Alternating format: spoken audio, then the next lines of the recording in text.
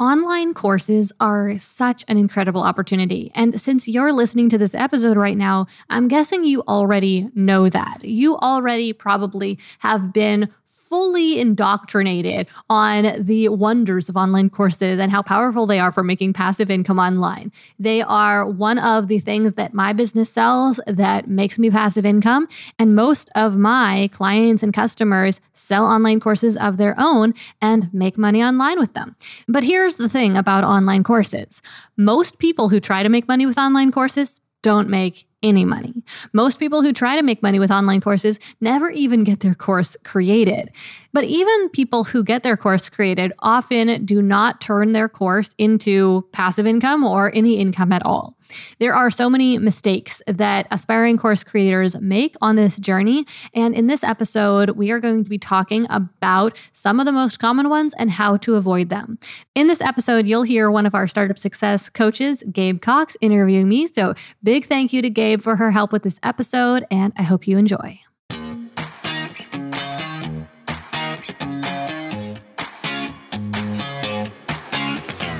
We became entrepreneurs because, more than anything, we want freedom. We want to be in control of our own schedule, income, and life. But unfortunately, that isn't always the reality of being a business owner. I'm Gillian Perkins, and I'm on a mission to take back entrepreneurship for what it's supposed to be. In every episode, I'll share with you how to get the most out of every hour you work so that you can work less and earn more. Let's get to it. What would you say the number one mistake is that you see from course creators when they're getting started? So I would have to say that the number one mistake I see from course creators is probably actually creating the course first rather than the sales page first, which that might sound kind of weird because most people do it the other way around. Most people create the course, then they figure out how to sell it. But this is similar to the concept of designing a product's price tag before you design the product itself, which is a common idea in business strategy. And the idea is that you're designing it with the customer in mind. You're thinking about how much would this customer that we're creating this product really want to spend on this product, and then you are designing the product to suit. And you don't just want to do that with your product's price. You want to do that with all the different aspects of your product. And when it comes to an online course, this is especially important because you're creating that online course to help someone achieve something, most likely. At least that's what you should be doing with most online courses. And so you need to know what the customer actually wants, and you need to have that outcome clear and keep it in mind so that you can create a course that will be easy to sell and will help the customer get the result they want so you can have the most satisfied customers possible, because those are the customers that are going to send you more referral customers, and that will make your marketing in the future even easier, make you make more money in the future. So when you are creating your course, make sure you actually design the sales page. You can even create the sales page before the course, and that will enable you to create the course a lot more successfully, create a course that's a lot easier to sell, and create a course that ultimately goes on to be a lot more successful. Is there a recommended length for a course? How long is too long?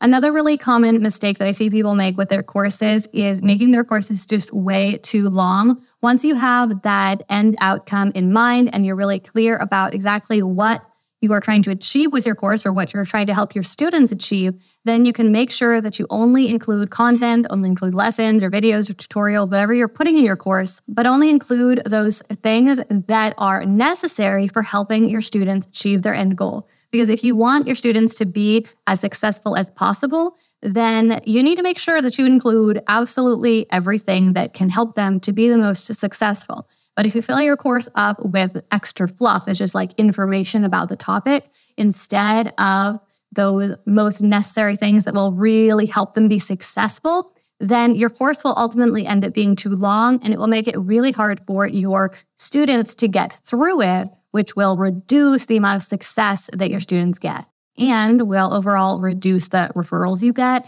and reduce the amount of money that your course goes on to make. Another reason why sometimes courses overwhelm students and make it so that the students are less likely to succeed with them is because they are trying to cover just too general of a topic. So if your course is designed to kind of be a complete guide to something, or it's supposed to be a comprehensive look at a topic, then it is going to really struggle to successfully get your students that result, to help them really achieve something. And it ultimately isn't going to add as much value to their lives, which means you won't be able to charge as much for it. And again, you won't be getting those referrals. What happens when a course creator tries to put too many results into their one course? Another way that you can make your course too broad and too unfocused is by trying to accomplish something too big with your course. Now, what I don't mean by that is that you're trying to achieve one single outcome that is too big, or that you're trying to go too deep with a subject. That is practically never an issue.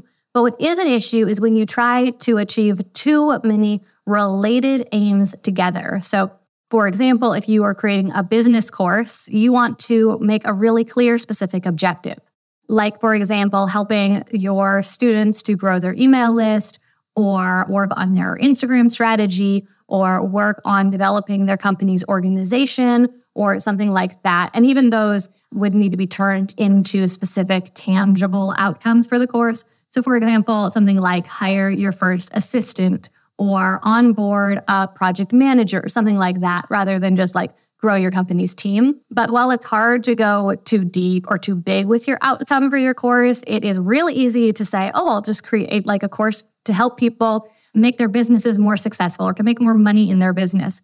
And then you might have a whole bunch of related outcomes. So like, okay, I'll help them grow their audience, and I'll help them work on their sales systems, and I'll help them actually close the sales, and I'll help them also work with their customers, and all these different related outcomes. But most of the time, courses are the most successful if they focus on just one big outcome. Perfect. Let's dive into the course itself. Does the course have to have video? So contrary to what is kind of common in the marketplace, there is no reason why digital courses have to have video. There's actually a few really good arguments for why sometimes they shouldn't. Now, before I get into that, I'll just talk about the fact that video, it is really powerful, and a lot of students and for a lot of topics, it is the best medium. So if you're teaching how to do something that is visual, for example, one of my students has a course about caring for houseplants. She needs to show in her course how to repot houseplants, and how to water houseplants, and where to place houseplants in the house. And so for all of those types of things that are more visual, it's really helpful for her to have videos in her course. But if you're teaching a course about something that is more nuanced or philosophical, something that is less practical and physical, then sometimes having it be an audio course or a written course can actually be more powerful, because maybe you can communicate on a deeper level. Maybe you can communicate more effectively, just your personal communication style, via written word versus video.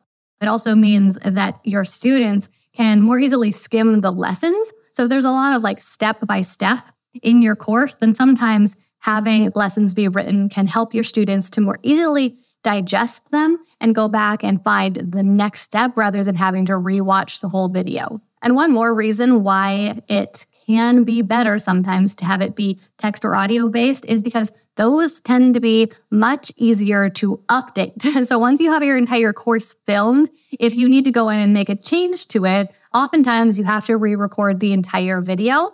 Sometimes you can just re-edit it, but even just re-editing it takes a fair amount of time. You might have to take those original files and upload them into your video editor and take all the time to edit the video, or send it back to someone who works for you, who is the editor. And then a lot of the time that doesn't really work. So you have to refilm the video. And then maybe that video doesn't match the rest of the videos in the course, and you might not like that. Whereas with a text or even an audio lesson, you can really easily just edit it as you normally would edit any sort of text document. And so you can keep the course up to date. So if it's about a topic that changes frequently, then you might want to go with text or audio instead of video, or at least have a large component of the course be text or audio, even if you also include video tutorials for the parts that are more visual. Recently, I recorded a brand new podcast mini-series called The 100K Method. Now, this podcast series is not something that I am adding new episodes to every week. I designed it as a complete whole. It's just 10 episodes long, and it is going to teach you everything you need to know about the 100K method, which is the system that I use to generate passive income with my online courses. So in short, the 100K method is a complete automated sales funnel system. So it includes everything from how you attract customers into your business, how you warm them up, to how you ultimately close the sale. Like I said, it's a fully automated process, so you don't have to be involved with doing things like sales calls or closing people in the DMs or anything like that to sell your online course. We've installed the 100K method into hundreds of course creators' businesses at this point in all sorts of different industries and niches to sell courses on every topic under the sun. And it is crazy how consistently it works and how passively it works. So if you are looking for a new strategy for selling your online course that is both effective and also does not require you to be hands-on with the sales process, then I would love to invite you to listen to the 100K method. Like I said, it's only 10 episodes long. Of course, it's completely free. I'm going to be leaving a link to the podcast series in the description below this episode so that you can find it and listen to. You can just go through, download all the episodes, and then just binge listen to it. I know a lot of the time I have trouble with starting new podcasts because I'm not sure whether I should start with the most recent episode or the first episode or somewhere in the middle. But with this series, you're not going to have to make that decision because it will be super obvious. You should just start with episode 1, listen all the way through, and then you'll know how to start selling your online course a whole lot more effectively and take it up to $100,000 a year, which is really the whole goal of the 100K method. So again, you can find the link to that series in the show notes below, or just open up whatever podcast player you like to use and search for the 100K method, and you should be able to find it. So how can you determine your students' learning styles so that you can adapt the course to fit their needs? As you're thinking about whether you want to do a video course or an audio or a text-based course, one thing to consider is your students' learning styles. So I have a course that is text-based, and initially it was almost entirely text. And now on the one hand, this is one of my most profitable courses, which just proves that you don't necessarily need to have video in your course. But there was an issue that we were running into where there were some students who said, I'm really visual and this isn't really working for me. So we added in a fair number of video tutorials for those parts of the course that needed to be communicated more visually. In the case of this course specifically, there were some things we needed to show them how to do on the computer. So making a screen shared video was really helpful for that. And also those videos tend to be easier to make. That's another thing to keep in mind. You don't necessarily need to do talking head videos. You could do talking head videos, but you also could screen share if you're teaching people how to do something that they do on the computer. Or you could create slides and do slide presentation throughout your course with a voiceover. What would you say are key factors that lead to low engagement or completion rates in online courses? You can really increase your online course completion rate and the results your students get if you use frameworks throughout your course. Now, this could be a whole separate video on its own, but in short, a framework is where you take a concept that you are teaching to your students, you give it a name, and you use some sort of a visual example to illustrate how the strategy works. Or you also could use some sort of analogy to illustrate how the strategy works. But basically, you want to take what is vague and theoretical and turn it into a system and something that they can really visualize so that they understand it better and so that they remember it better. If you use frameworks throughout your course, for example, one framework per module or phase, or a simple small framework in each lesson, then it really increases your students' engagement. And it helps them to more easily take action on what they learn. And it makes your content feel more proprietary and unique since these are your unique frameworks that you invented. And so they're going to be different than what they find in any other free course or in free content, which is something they might be comparing your course to as they're determining whether it was really worth their money or not. So use frameworks throughout your course for much better results. How about when it comes to having a self-paced course versus having some live events or live aspects to it? One, how do you know when to do that? And does the live aspect make your course more engaging? If you want, you can include live aspects in your course, like office hours or live coaching sessions or workshops, or you can even host the entire course as a live experience. Now, this can really increase your students' engagement. And oftentimes we see that it increases the student completion rates and even the results that your students get, which can be surprising, I think. Like, you might think that if you gave them all the information they needed, then why would they be more likely to be successful, more likely to get the result that they're looking for if you just, offer this live video once a week or offer it as a live experience versus a recorded experience? But I think it's the fact that the students feel a little bit of scarcity or urgency. So they feel like if they don't attend the live stream of the class, then they're going to miss out. And humans really hate the prospect of missing out. It gives them a lot of concern and they really want to avoid it. So your students are a lot more likely to consume the material if you offer it as a live experience versus pre-recorded. And what's more, because they are interacting with you in this live setting, they're more likely to ask their questions and get the coaching that they need to figure out how to solve their unique obstacles so that they can apply what they're learning to their own situation. Whereas if you just pre-record the whole course, and there's certainly advantages to that too, and you can make the course overall be better quality and perhaps include deeper information in it. And so I really recommend that people include both aspects in their course, at least eventually. But if you do that, then you can feel a little bit more distant. And so the students might not reach out for help when they need it. And that can lead them to getting stopped when they run into some sort of roadblock. They're going through the course and then they're like, suddenly, how do I do that? Because, my situation is different. And when that happens, then they can just end up giving up and think that their situation isn't compatible with what you're teaching or that what you're teaching just doesn't work. Whereas if you have them in a live Zoom room, then most of the time they raise their hand and they say, hey, but what about this? And so you really just get more opportunity to coach them when they need it. That's great. And so on that subject, essentially, how important is it to obtain student feedback and what ways can you obtain it? But what should course creators do with that information? So once you are done creating your course, you are not done creating your course, right? You create it and you will launch it. Maybe you'll do a beta launch or a validation launch. You'll get it out there in the world, and then you'll start getting feedback from students. And even if they don't say anything, that's feedback too, right? Because that's telling you something. That's telling you that they are not engaging with the material and that for some reason they don't really feel able to ask you for advice, or that they don't feel that connection with you. Or maybe you just have a couple students in the class and, most students don't necessarily reach out and ask for help when they need it. So you need to follow up with those students and find out what their experience has been. Where did they get stuck, or were they successful? So that you can learn how to improve your course. Because the more you improve your course, the easier it's going to be for you to sell, both because you'll be more confident in its value, and also just because the more successful your students are, the more they're going to get out there and talk about your course.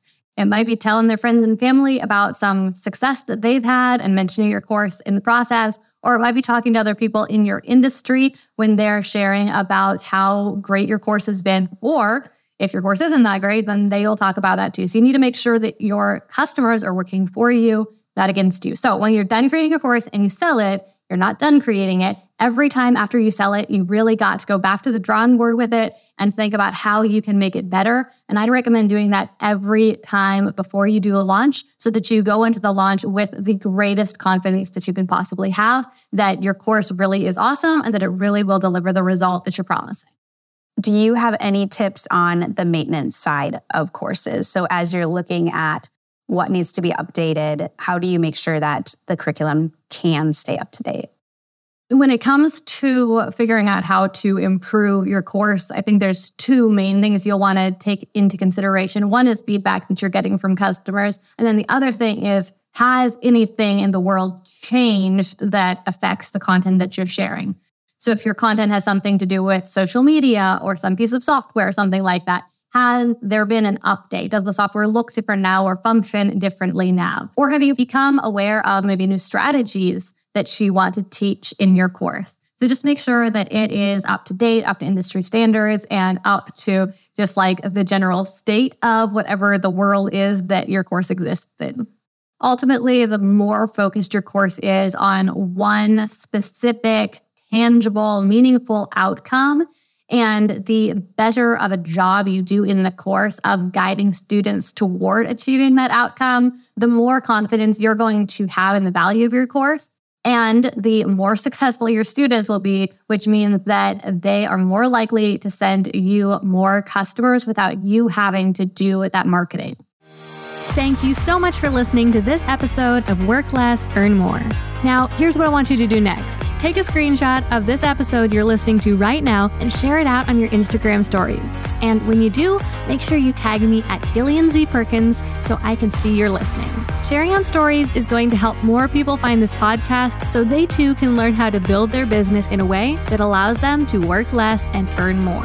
And if you really love the show, head over to Apple Podcasts right now and leave Work Less, Earn More a review to give it a boost and help even more people find it. Okay, let's wrap this up. I'm Gillian Perkins, and until next week, stay focused and take action.